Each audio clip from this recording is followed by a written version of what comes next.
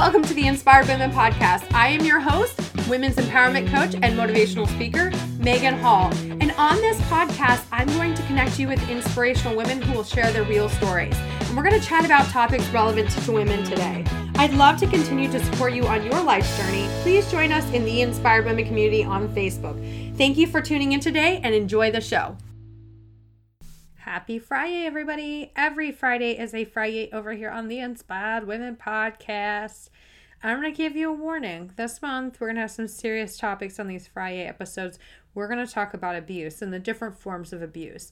The very first forms we're going to talk about are emotional and verbal, psychological abuse. October is Domestic Violence Awareness Month, and a lot of times the signs of abuse get overlooked because we are looking for, oh, but he didn't slap me. Oh, but he didn't rape me. You know, all these things, but they do start with some very covert. So emotional abuse, according to psychologytoday.com, is distinct from physical violence. It is speech and or behavior that's derogatory, controlling, punishing, or manipulative. Withholding love, communication, support, or money are indirect methods of controlling and maintaining power. Passive-aggressive behavior is covert hostility. So this article from Psychology Today talks about the different ways that you can be emotionally abused in its forms of emotional and verbal abuse you may be overlooking. The personality of an abuser, according to this article, abusers typically want to control and dominate. They use verbal abuse to accomplish this. They're self-centered, impatient, unreasonable, insensitive, unforgiving, and they lack empathy, are often jealous, suspicious, and withholding. So when it comes to verbal and emotional abuse, I actually experienced this in the beginning of my relationship. It started out with me being told I was useless, or that I was a whore, or that I was stupid, that I was unworthy.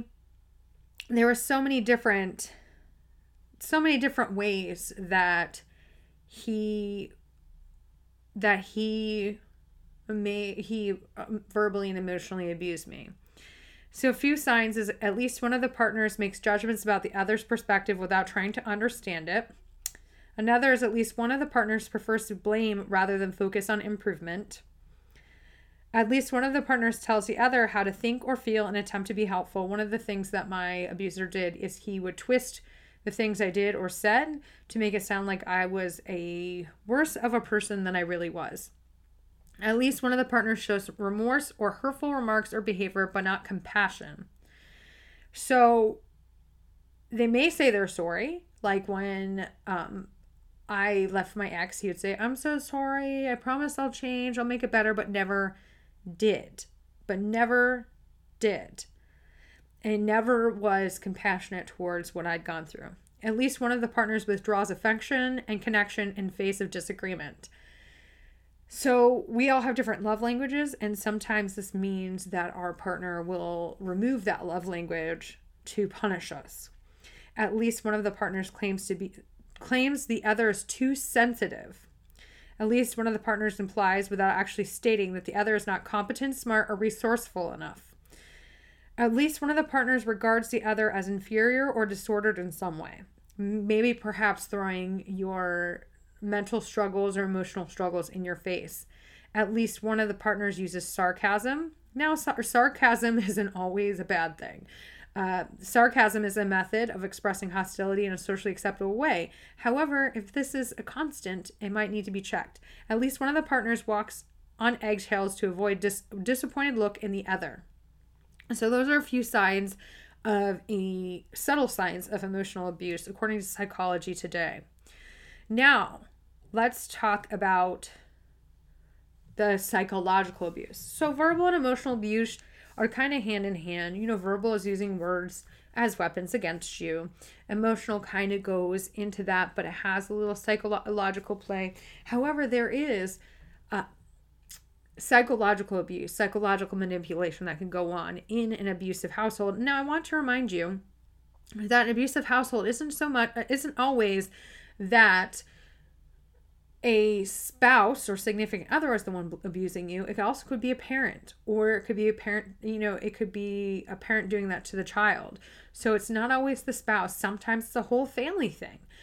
Sometimes it's particularly just aimed at the spouse. Sometimes it's particularly aimed at the children. Sometimes both are the receiving end of this. So some warning signs of psychological abuse are, according to Psychology Today, and again, I will link all this up in the show notes, inspiredwomenpodcast.com. If you are confident and self-assured before your relationship, you're likely to find yourself suddenly self-doubting and insecure. That's one of the signs. 2, if you felt grounded and trusted yourself, you are likely to become confused and indecisive. 3, if you were happy and content, you're apt to feel emotionally exhausted and anxious. 4, if you were competent and thought well of yourself, you may become unsure and incapable. 5, if you once knew what you believed, you're possibly losing confidence and trust in your own judgment. 6, if you had insecurities, they will only intensify as they are used against you. It's 6 subtle signs of psychological abuse. Now, psychological abuse is so subtle, right? We are taught if somebody hits you, it's not right. Now, am I saying that people get hit in a domestic abuse situation leave? No. And we will talk about physical abuse. What I'm talking about, this is where it all begins. I always say your first date with your abuser isn't like they slap you across the face. However, in the first month or even couple months of your relationship with an abuser, you may see signs of emotional or psychological abuse.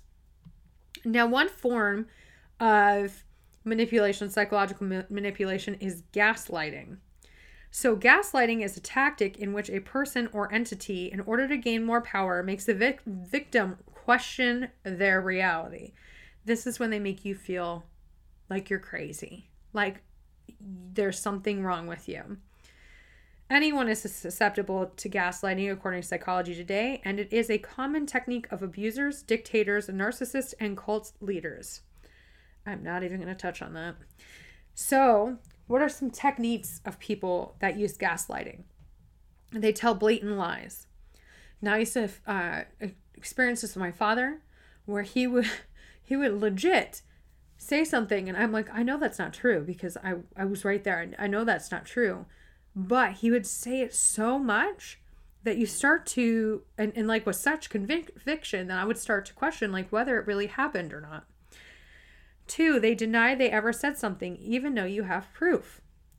My ex would do this as well. He would say, "Oh, I never said that about you."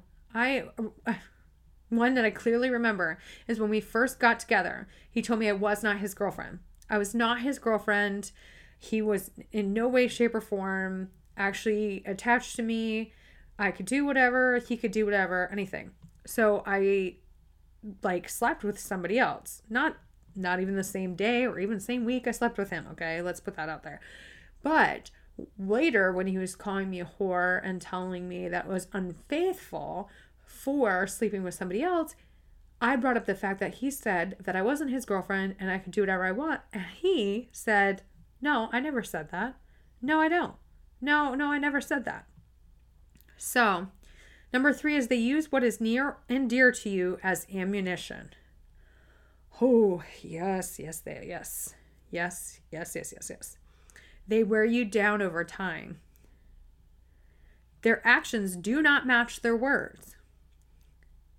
They throw in positive reinforcement to confuse you.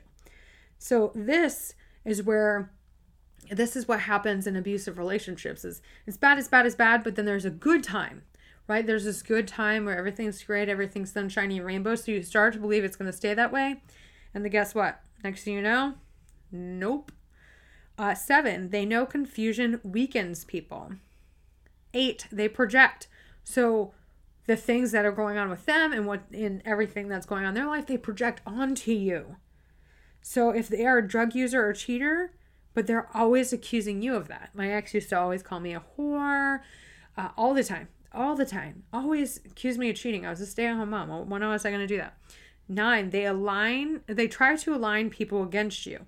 My ex always made it to seem, and I didn't realize this till afterwards, the people he worked for, that I was a horrible person, that I was the one that was mean to him, that I was the one that treated him like shit all the time. So when we split up, I actually had people he worked with calling me and telling me and asking me to go back to him. Really, not even kidding you. 10, they tell you or others that you are crazy. Yes, I was the crazy one. I made things up. I was out of control. And 11, they tell you everyone else is a liar. My family was a liar. My best friend was a liar. My sister was a liar. And everybody was trying to turn me against him. So emotional, verbal, psychological abuse and gaslighting is under psychological abuse are real abuses. If the person you with are constantly making you feel like you're less than, they're constantly putting you down. Why I'm using the word constantly is because we're all imperfect humans and sometimes we do stupid shit. I've definitely at times said some not so nice things to my husband, but in 8 years, I can tell you probably doesn't happen once a year. So constantly making you feel like you're less than, constantly pinning you against your family and friends, separating you from them.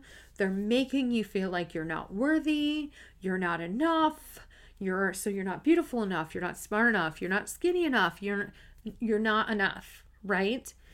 They're constantly doing these things. Calling you names. People should not call you names. Attacking your character. Throwing your past in your face. These are all things that people who are abusive do. It's consistent. Now, I really want to encourage you, if you are in a situation like this, is to leave. Am I saying that abusers cannot reform? That is not what I'm saying. What I'm saying is it's going to take them time to reform and a lot of help to reform. So they're not likely to do it anytime in the near future, if they do it at all, and they're unlikely to do it when they're with you. They really are. Now remember, there's all these forms of manipulation. You know, if somebody's constantly attacking you, if they're screaming at you all the time, they're always yelling at you, you're always feeling like you can't do anything right, that like it said in the article, you're walking on eggshells, literally tiptoeing around with eggshells. Yes. And like I said, I'm going to link all of the 4 articles that this information comes from in the show notes so that you can actually go and read the entire article, because I just literally skimmed over some key points so that you can actually see, like, this is happening to me. Now, we're talking domestic violence here, but this isn't just abuse doesn't just happen in a family setting. It can happen. Your friends can abuse you. Co-workers can abuse you. Bosses can abuse you. I mean, people are people. People are people are people. Anybody can be abusive towards you. It's important that you set those boundaries and you say, this is not okay. No, I'm not going to deal with this. No, that's not all right. Because if you don't do that, before you know it, it turns into this awful animal. The likelihood that somebody who is verbally and emotionally abusing you will become physical at some point in time is very high. And I know that can be a hard thing a hard pill to swallow. You're just like, no, I don't think so. I can never see my friend, mom, dad, boyfriend, husband doing that to me. But this is the beginning.